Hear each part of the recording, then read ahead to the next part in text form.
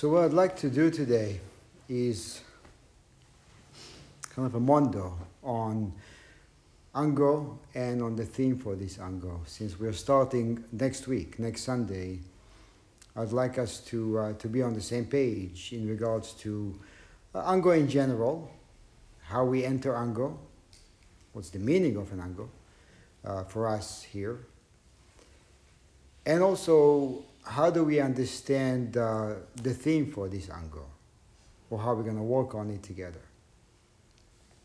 So I'd like to begin. I'm going to read a little bit from Dogen's, from Shobogenzo, a fascicle of Shobogenzo about Ango.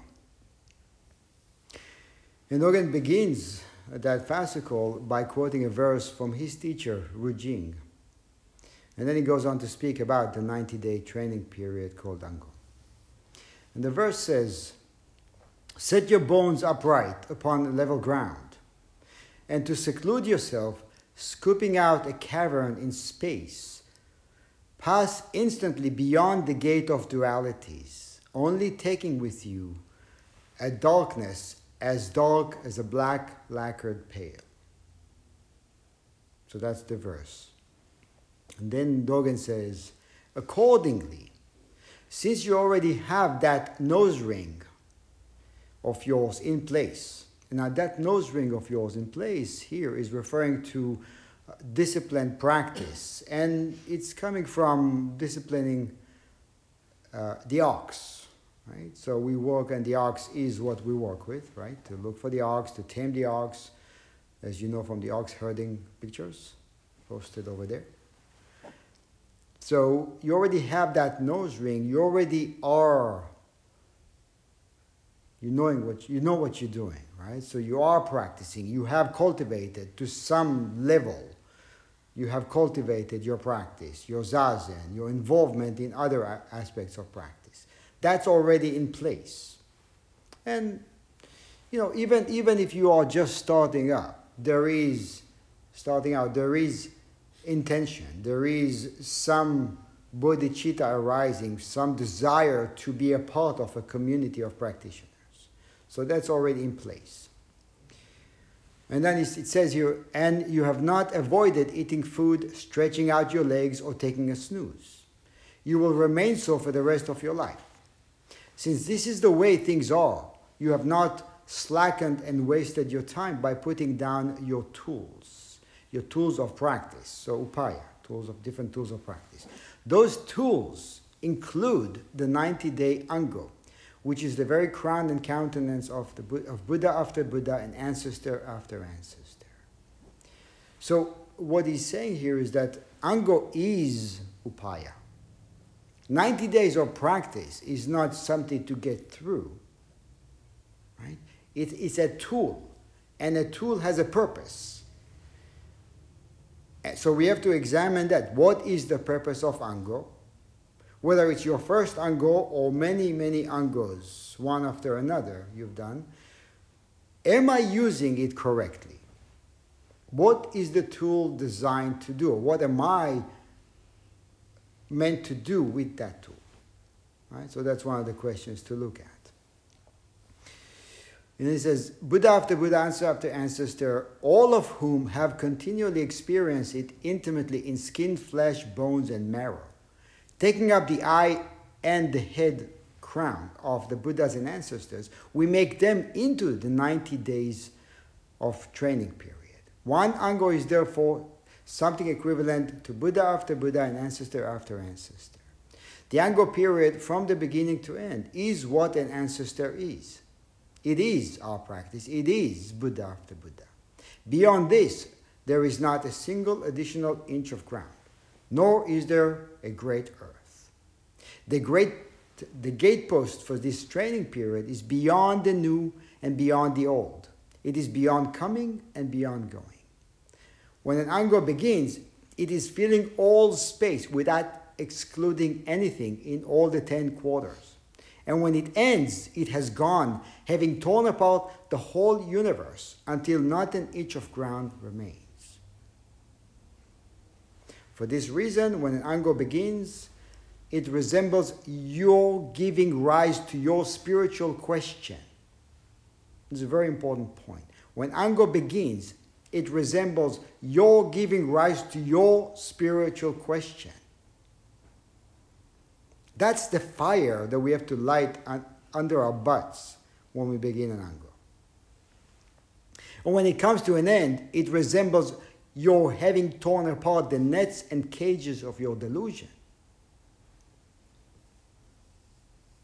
So that's, in a way, that's what we're working with, right? We raise the spiritual question again, and then work with that throughout the Ango period so we can tear apart the nets and cages of our delusions, the traps. Even though this is how it was, there are some of you who may well have personally experienced it as hindering you from beginning to end. And I think we can relate to that if we've done Angos before. Sometimes Angos, maybe often, can feel like a burden, a lot to do, a lot that I'm committing to do. Right? It's too much. It's hindering me. But what he's saying is, although it may feel as if it is hindering you, that's not the purpose. That's not the point. It's not meant to hinder you. It's actually meant to free you. So do we see it like that?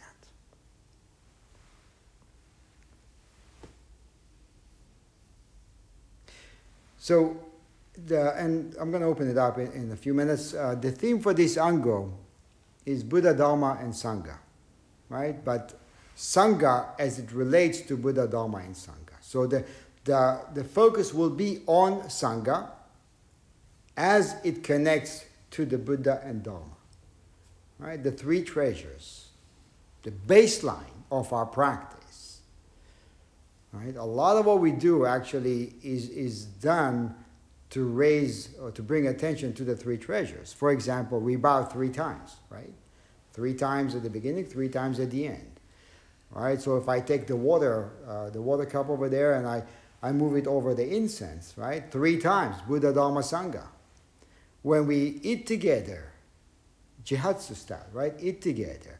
You take the morsel of food when you offer to the hungry ghost.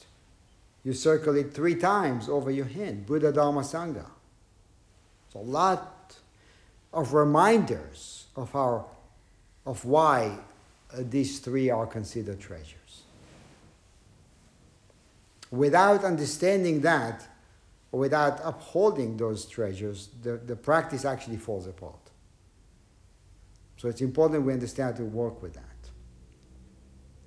So in relation to the Buddha, right, the Buddha, Dharma, Sangha, the Buddha, what do we cultivate during our Zazen? How do we use our Zazen? In a way, right? Well, maybe it's not the best way to look at Zazen because it's not to be used, but we have to raise the right intentions every time we are about to sit and not squander that period. We talk about not squandering our lives, but we squander a lot of Zazen periods. A lot of Zazen periods, especially if we practice for a while. I think maybe not so much for beginners because there's still this, wow, this is interesting. I haven't done it for a while. Let's see what happens. More challenges. We get comfortable. I think we tend to squander more. We just cruise through the sitting period. So am I using it correctly?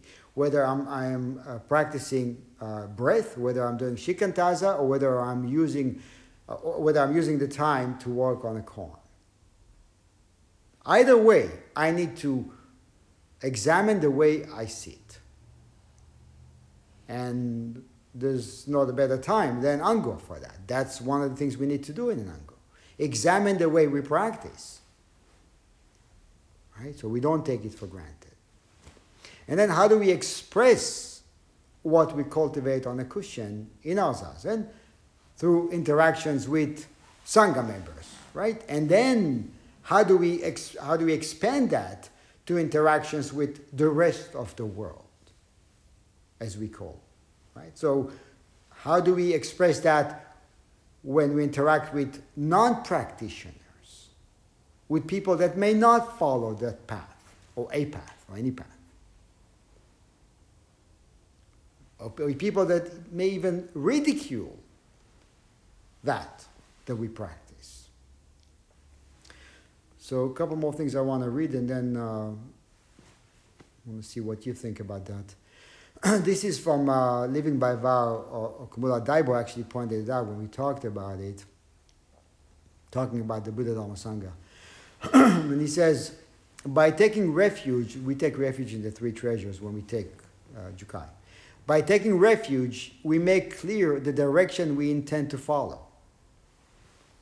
Taking refuge in the Buddha, we vow together with all beings to walk the path of wisdom and compassion. Taking refuge in the Dharma, we vow to share the teachings and wisdom as boundless as the ocean. Taking refuge in the Sangha, we vow to create harmony without hindrance.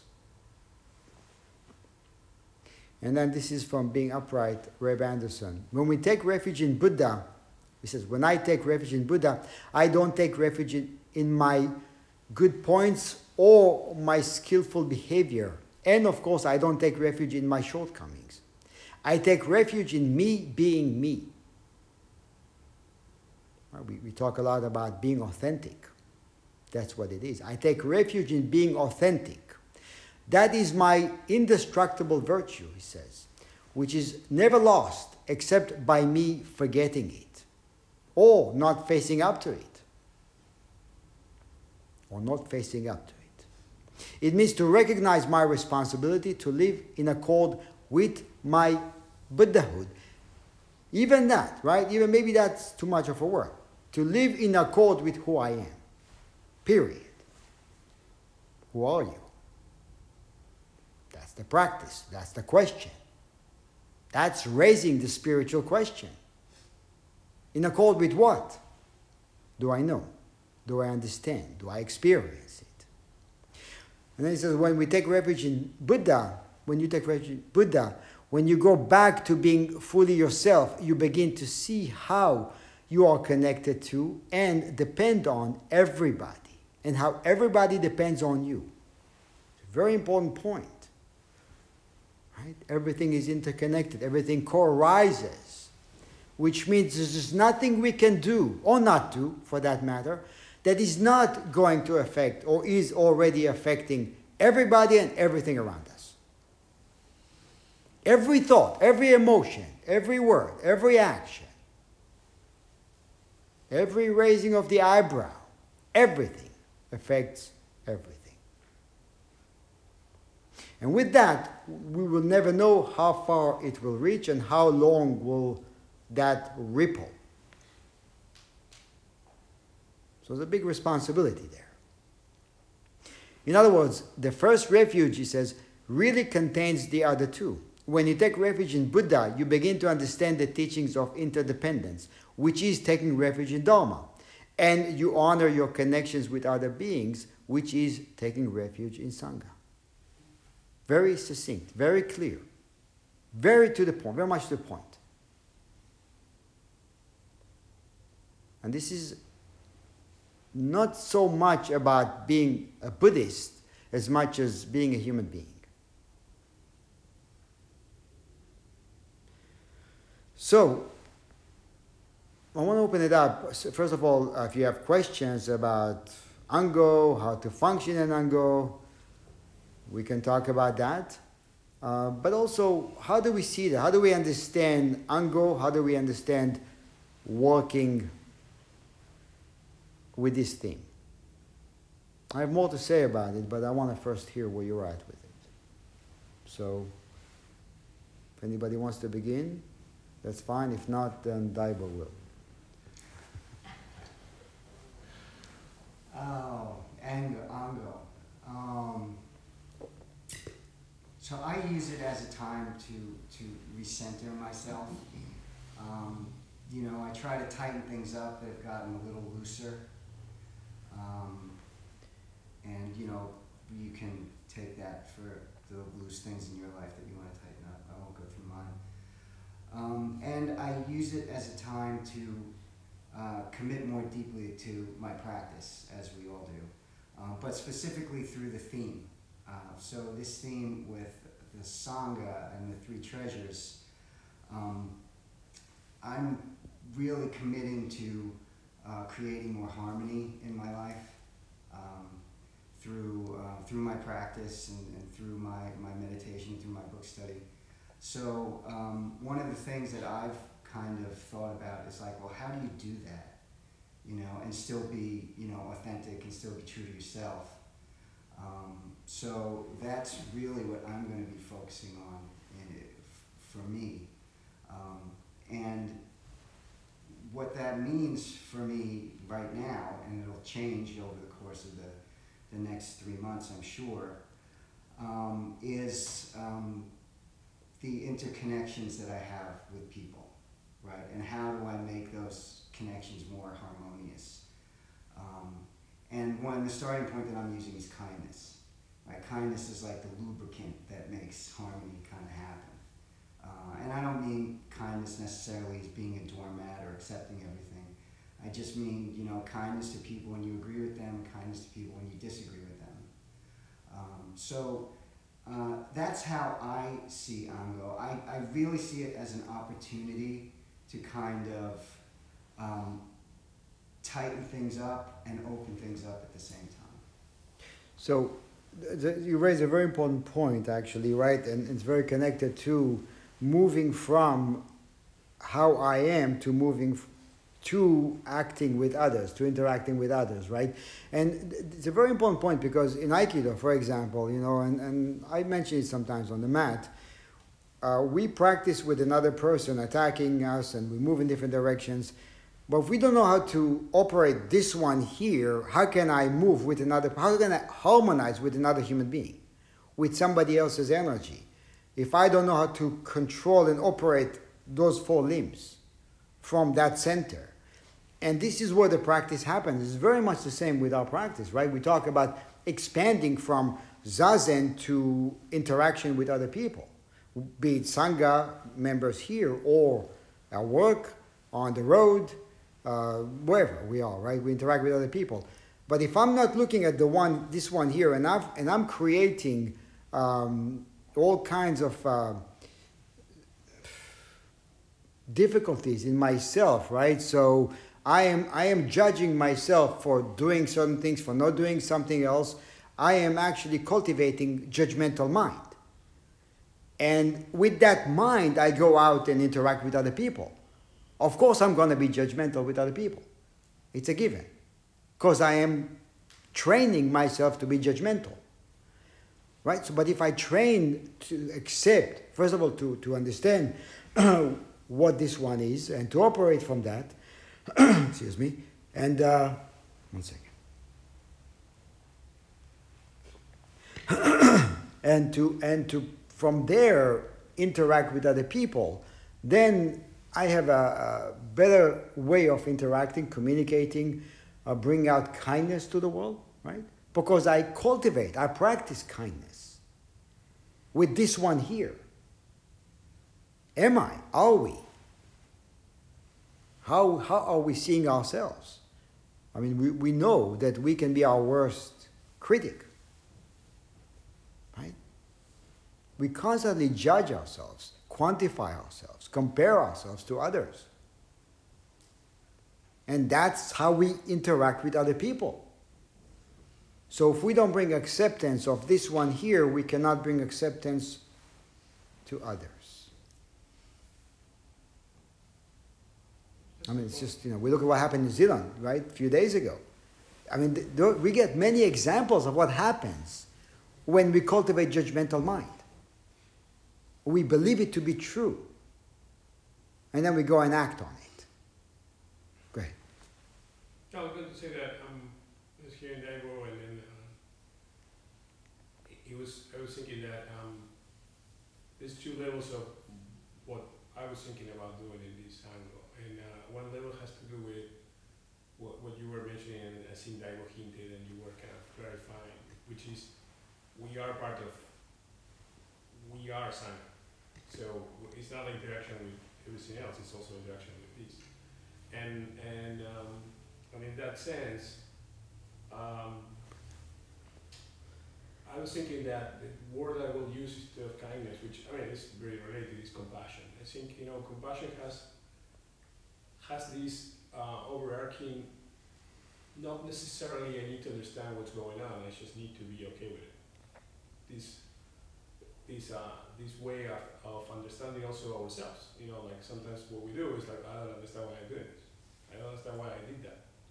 That is to me is something I wouldn't do, but still I did it.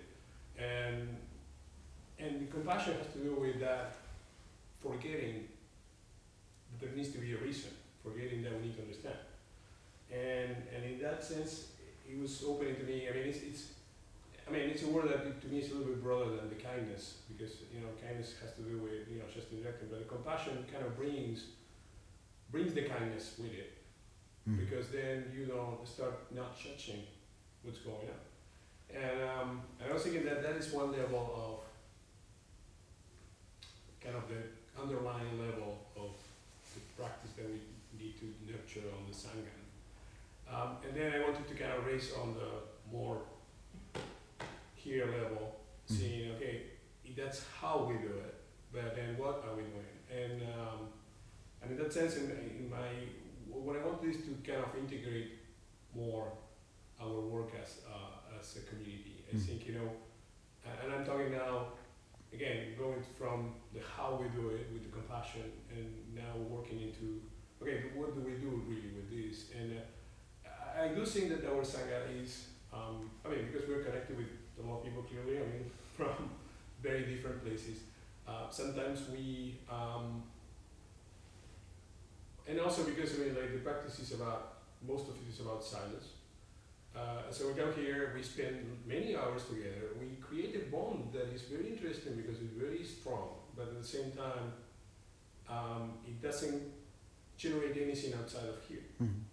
So I wanted to see, if we can bring some sort of outreaching or some sort of activities that will generate kind of our community to be participating in things that we believe that are interesting to do outside of the realm of city and service and these, so we can actually work together on something. So that will be part of what, you will hear that about in my curriculum. I think, we will be bringing up, I will research what we can do together, participating in some activities in weekends and during the week at late, whenever we can, and try to organize places where we can go and do something that is expressing our compassion and our commitment to the Sangha. That's in the works. Well, it's one right. It's one venue, but actually, Mitsuki is talking about another venue. We talked about it. So the other thing what we can do with that is open it up, and then we can explore it together. We'll talk about it, and you talk with Daibo about it, and then we can actually give it a tangible aspect. I think that's what I'm trying to do. I'm opening up. Although I will be centralizing the effort of making it happen. What I want is if you guys have ideas of anything that you think that participating in maybe it's a shelter, a community action, or something that you think it could be bringing us together to go do something. I think it's a good idea, and I'm more than willing to kind of coordinate that. We'll do that for sure. We'll explore that and mobilize. Right, mobilize, take it outside. I think it's important. I think it's a practice of that compassion. In a real setting, and it's also will probably make the bondings that we have sitting here more connected at a different level. Yeah, absolutely. Excuse me, Laurentia, do you want to say something? Do you want to add something to the discussion? Can you hear me okay? Yeah.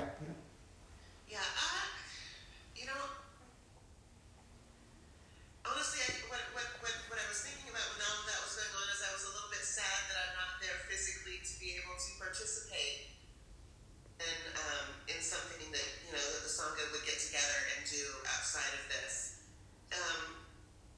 This I think for me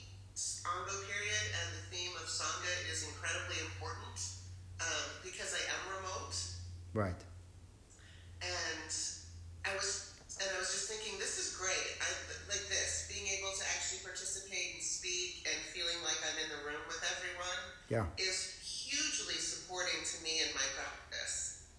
So I'm really hoping maybe if we can make this, what I'm just thinking is how to incorporate this, kind of what are the, what's the rubber meet the road for what I can do during Ongo. Yeah, you can always you can always do that. We commit to bring the iPad. You have to commit to waking up early because you're 3 hours behind. And I'm okay, but that's, when you think about Ongo commitments and you think about things that you can do, to deepen the practice, it's not that hard to get up at 6:30 on a Sunday morning in order to do something that is important. Yeah. Right. That's raising your spiritual question. That's how raising the spiritual question manifests, right? That's where the commitment is connected to raising the spiritual question, right? It's not just raising a question and then I'm going to go, watch something on TV. I raise the question and then I got to practice. Right. Yeah. Yeah. So I mean, there's a few other things that I know that we've spoken about that I'm, thinking about for Ongo commitments and things, but really connecting with the Sangha is so enriching for Right. me, and I Yeah. feel it. Yeah, and so what we need to do, and this is very important, right? The communication is essential. That we communicate with each other, whether by email or phone calls or text. There's also a Hawkeye created, I'm going to communicate with everybody by email about that. Hawkeye created a page on the website that is going to be for blogging, for us to communicate with each other. But it's going to be password protected. It's going to be only for Sangha members. Right? So that's another venue to communicate, to share ideas, thoughts, experiences that we have in a safe way without thinking he's going to get out of that. Because we're all cultivating something very unique. Very unique, right? And I've said before, we cultivate a place where we can all come up here without makeup. No makeup. Nothing, just as we are, naked as we are, no judgment. Show up, that's it. We accept you, embrace you as you are. And that should be, we should all be on the same page, right? And then that's what we want to expand, basically, right? So we start from doing it with this one here when we sit, right? We bring acceptance, total acceptance. Unconditional acceptance. That's one. And then 2, we expand it to the Sangha. And 3, we expand it to everybody else. If we look at it this way. Right? But that's the practice, that's the work. Right? So otherwise we create a bubble. Right? It may feel good, but then how do we practice with, how do we function, interact with non-practitioners? I think, this is where our practice is tested. Right? So we have to encourage each other. So we encourage you, you encourage us. We have to encourage each other. Are we doing it? How do you feel? Do you feel encouraged? I do. Okay. How so? Oh, please don't. Okay, I next agree. time. Thank you. Okay. Well, there are other ways to share. Let's put it this way. You can always share in different ways. But it's good. I'm glad you feel encouraged. Good. Anybody else? Yeah. So, speaking from me. Yeah. Can speak for anyone else, right? So, for me, Ongo is Raise the volume. extremely important because sometimes I fall off the wagon. And I get caught up with, work, kids, other responsibilities, and sometimes you say in a minute, or let me finish this. And sometimes I don't get back to sitting like I should. And I get motivated by being of service sometimes to others. Mhm. It's very ingrained in my chemistry with, having children and, coming from a large family and everything else. So sometimes I'm more committed to doing something for someone else than sometimes doing it for myself. Mhm. So that's part of the reason why, I show up. Because and I sit and I don't move. I try my hardest not to move because I'm trying to support everybody else. I figure if I move, I'm gonna give permission for somebody else to move, for somebody else to move, for somebody else to move, right? So I try for that reason. So I get more motivated doing it for others than doing it for myself. Mhm. So on this angle, I'm gonna focus on doing things for myself and getting myself at a certain place, and so that I can, again, continue to support Sangha by my practice and getting back to where I'm supposed to be. Can your practice be dedicated to others? Yeah. So then what you say for myself is for others. Yes. But as I'm saying is that sometimes when I'm at home, I can slack. I'll Right. sit and if I'll move or, Right. but when I'm here, Yeah. this is not only for me, Yeah. this is for everybody else. So I don't want to be the link that loosens up and lets, Mm-hmm. the focus slip out, Yeah. So I make a bigger effort when I'm here. Mm-hmm. Let's put it that way. Yeah. And then I see how important it is because I go on Insight Timer, I use that to sleep at night, and sometimes I listen to what other people around the world are talking about, how they wish they had a Sangha, how they wish they had a center, how they wish they had, someone that they can sit with and they can share with, and I'm struggling, just to feel like you're not alone, Mm-hmm. somebody to share with. So I constantly listening to the comments and the importance of it. And here we are, we have this beautiful opportunity, Mm-hmm. and sometimes we don't put forth the effort or value it for the value that it deserves. Right. And it takes effort, right? It takes effort, it takes commitment. And that brings this to the question of commitment. How do we deal with commitment? Because it takes commitment to sustain this. To keep this alive, it takes your commitment, my commitment, her commitment, his commitment. We all have to work with our own commitments, right? And prioritize. Because on one level, when I'm here, I'm not somewhere else. On another, I cannot be anywhere else, right? But on one level, I am actually giving up on doing something else if I show up here, whether it's an hour of sleep or another activity, right? So how do I work with that? Is it a hindrance? As Doreen was saying, some of us feel like, the 3 months is a huge hindrance because it can feel this way.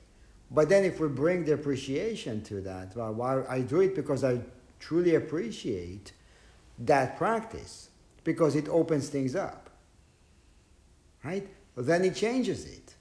It becomes a way to free ourselves rather than a way to trap ourselves or hinder ourselves. So how do we work with commitments? Let's just take a look at that for a few minutes. How do you work with commitments? Do you find commitments burdened, or you find them just another thing to do? Anybody? I think, this might have been my personal experience about, not necessarily commitments for Anglo, but anything that needs to be done that Mhm. I don't necessarily want to do at that moment in time. Mm-hmm. And it's not related always to, sometimes I really want to see it, sometimes, but every now and then you just feel like, I don't really want to wake up, even for going for work, Yeah. which is a commitment that you will also have. And what I find is phenomenal is, there's a running joke in Argentina about, there was a show, a TV show, where it was the catchphrase was, whoever sings loses. Okay, and it was a running joke about how moronic was that TV show, Mm-hmm. but it's interesting because it kind of got a different meaning to me over time. And I think, in those moments where the commitment falters, whenever you sing, you lose.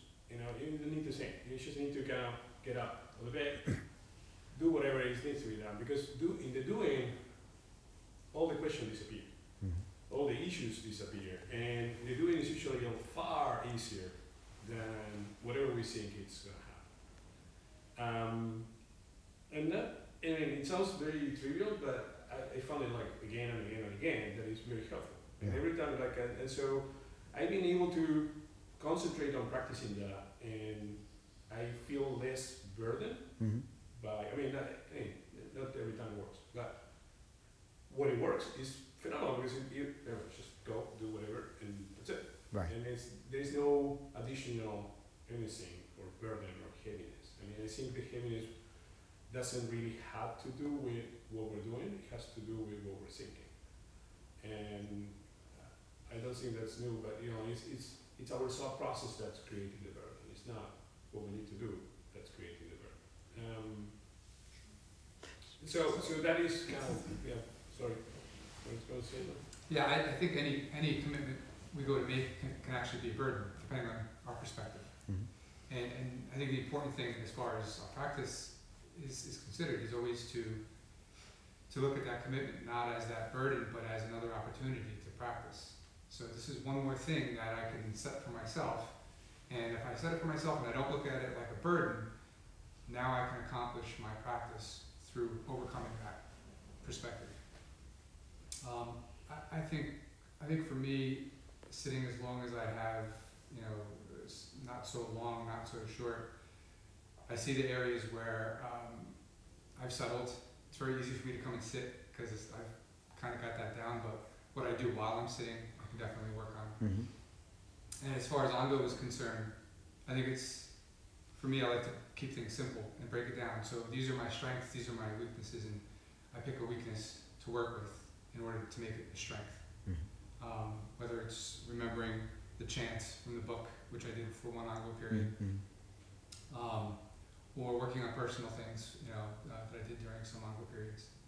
I think it's important to, you know, it's just like testing, which I hate to do in Aikido, but leading up to that test is that's where the rubber meets the road, to use your analogy. And the same thing here. Ango is the same thing. It's another opportunity to enhance my practice, to strengthen those things that I need to strengthen. And so that's usually how I go about picking something to focus on. Yeah. Of course, keeping in line with the theme and whatnot. So. Right. So to work with commitments, right? So first of all, to know that we are entering 3 months, you know, we are sober. We understand that nobody is forcing anybody to do anything, right? The entire thing, the practice is voluntary. Yeah. We don't have to do this. Yeah. We're doing it because we understand that it is conducive.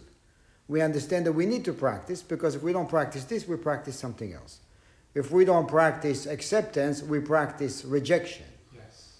Right? It's just a given. Excellent point. That can't be stressed enough. Right? Everybody is practicing something. Yes. We always practice something. So if I don't practice non-discrimination, I am practicing judgmental mind. Right? So it's very important to, in a way, I want to choose what I practice. I want to choose what I get better at. Right? I don't want to get better at being judgmental. Coming up with excuses. Or coming up with excuses, exactly. Or selling and buying nonsense to myself. Yeah. Oh, I know why. Really? Take a look. Maybe you don't know, right? To open it up, to examine deeply, right? So when we enter, we have to enter with this kind of intentions, and then we put it out. Of course, that's why we have an Ango entry ceremony and a shuso, right? So we keep it together. We maintain it because we know that we are not great at keeping up with commitments. So we have to encourage each other. That's one aspect of Sangha, right? But the other aspect, maybe we could talk about it for a few minutes before we wrap it up, is, so we create non-judgmental way of being with each other, acceptance of each other. How do we do that with other people who are not practicing? And we all know how difficult that is, right? Because people can get very judgmental. Well, we can get very judgmental, right? Mm-hmm. So that's what we have to work with. How do we bring acceptance to non-acceptance? Right? That's our challenge. Very difficult. So, right, okay. It's very If you want to, go ahead. You want to say something? Go ahead. First of all, about the guy who sings Roses reminds me of, I don't know if you got the fable La Fontaine and the crow sitting in a tree with a piece of cheese, Mm. and the fox comes and says, wow, what a nice voice you have, and the crow wants to impress. Yeah, And opens the mouth and the cheese falls down. But it reminds me of the duality, basically. Oh, I'm great. I have to show how great I am. You lose. So that has to do a lot with, I think, what we're talking about has to do is the dropping duality. If we Mhm. drop duality, all this what we want to do will happen. Yeah, But we have to catch ourselves, I think.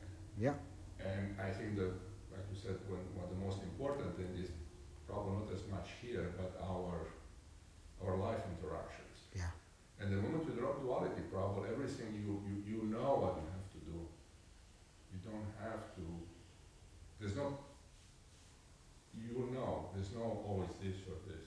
This is exact, and this is where it begins. So this is why Sangha is so precious, because we practice what we want the world to practice, right? We want the world to be sane, right? So we practice sanity here, in a way, right? And then, okay, how do I bring that? Well, the world is crazy, so I'm going to act as crazy, right? As well, because everybody else is nuts, and I'm going to, or for example, trust. Well, we cultivate trust in one another.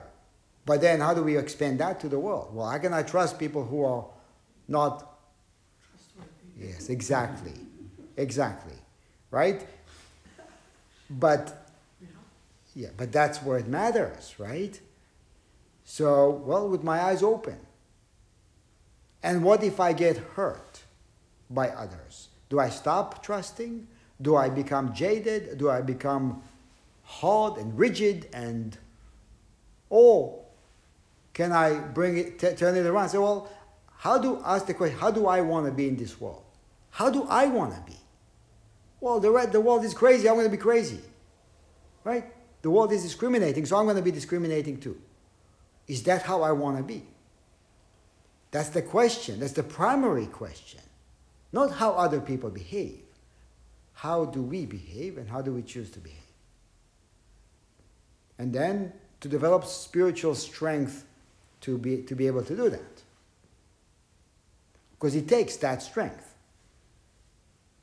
Right? So that's what we are working on. That's what we need to do. We need to do it individually on the cushion. We sit. We need to do it together as a Sangha. And we have a responsibility to bring it out to the world. So we don't create a bubble. So we got the work cut out for us. Mm-hmm. Right? Well, we keep chanting it every time, right? The 4 vows. It's never going to end. It's endless. Yet we keep doing it. Okay. Any last words before we... yes? So, focusing on Sangha, Mm-hmm. I would like to acknowledge that I come late every Sunday, and I feel that this isn't the greatest thing for the group because everything affects everything else, and I have some things I need to do in the morning when it's light, and so it's hard for me to get here early. That will change some as the sun rises in the sky. I might be able to make it on time. So I would just like to acknowledge that and apologize if it disturbs the group energy in any way. So that's all. Right. But what's important in that is that you have things to do and they're related to your well-being and to your Yes. health. Yes. It's not, I got to catch up on my reading or whatever, Right. those are important things. Right. And that's why we have to, that's one of the ways we bring acceptance of one Right. another, right? It's not one size fits all. So, but I wanted to say, I did make this choice to Yeah. do this, balancing my well-being against the group. Yeah. But I want to say this just in case it bothers anyone. Yeah. So, Actually, you give us another opportunity to practice not being judgmental. right. So but- thank you. So thank you for coming late. But on the other hand, you know, maybe I could just remove that judgment for you by saying this, and then you don't even have to deal with it. So, Right, it's true, right, because thoughts arise all the time right. about everything and everybody, right? We see something, we hear something, thoughts arise immediately. And it's so annoying. The thoughts? Yes. Well, actually, I'm one of the ones that's always running in here too sometimes last minute, so you make me feel like I'm not alone in my life. Yeah, thanks for encouraging her. I'm not alone. Wait. However, That was not the intention. No, I know, right? However, I'm working on that as well. That's something that I need to work on because I'm a one more thing type of person. As I'm You're a eating, I'm a one more thing type of person. So I wake up 6 o'clock in the morning, but I says, let me do one more thing. And before I realize it, I look at the time and I was like, Right. one more thing got me in trouble again. So I'm working on not doing one more thing. Right. I'm working on, that can wait until I come back. That's one of the angle commitments that you're going to put on the That's list. Oh, absolutely. Yeah. One more thing, yeah, Right. no more one more thing, you know, so I gotta work on that as well, so. And actually, that's one of the reasons why I mentioned last email that, to be on time is to be early. You see that? You just see that I'm already practicing. Yes. To be on time is to be early. That's why we actually do what we do. We begin sitting as soon as we get here. We don't wait for the bell. As soon as we show up, we take care of what we need to take care of, put our stuff away, sit and begin practicing. Not waiting for the Jikido to tell us practice No, I begins. don't know if they are now. Okay? So, yeah. Yeah. I'm working on that. Okay. Good. So we this is what we need to do, and I will just end with one word: communication. Key to communicate. So we communicate to each other, whether it's one-on-one or to the group or with the shuso, or with me, however we choose to communicate. We have to keep the communication alive. Because we are not monastic, right? We're not monastic practitioners. We don't live together. And that's how we keep it alive. Okay? May I? Yes, Sorry. please. Yeah, no, it's good. You asked me if I felt encouraged. Yes, I do. As you know, I've unfortunately been surrounded by a lot of insanity Mm-hmm. and a lot of what I refer to or feel as evil. Mm-hmm. So it's refreshing to be in a group or accepted by a group with like-mindedness, with kindness, support, and I can't thank you enough. So thank you. Yeah. Thank you. Actually, you raised a very important point. Just for a minute. What you're exposed to or been exposed to, right, is one of our capacities as human beings. And what you're exposed to here and what we're cultivating here is another one of our capacities as human beings, right?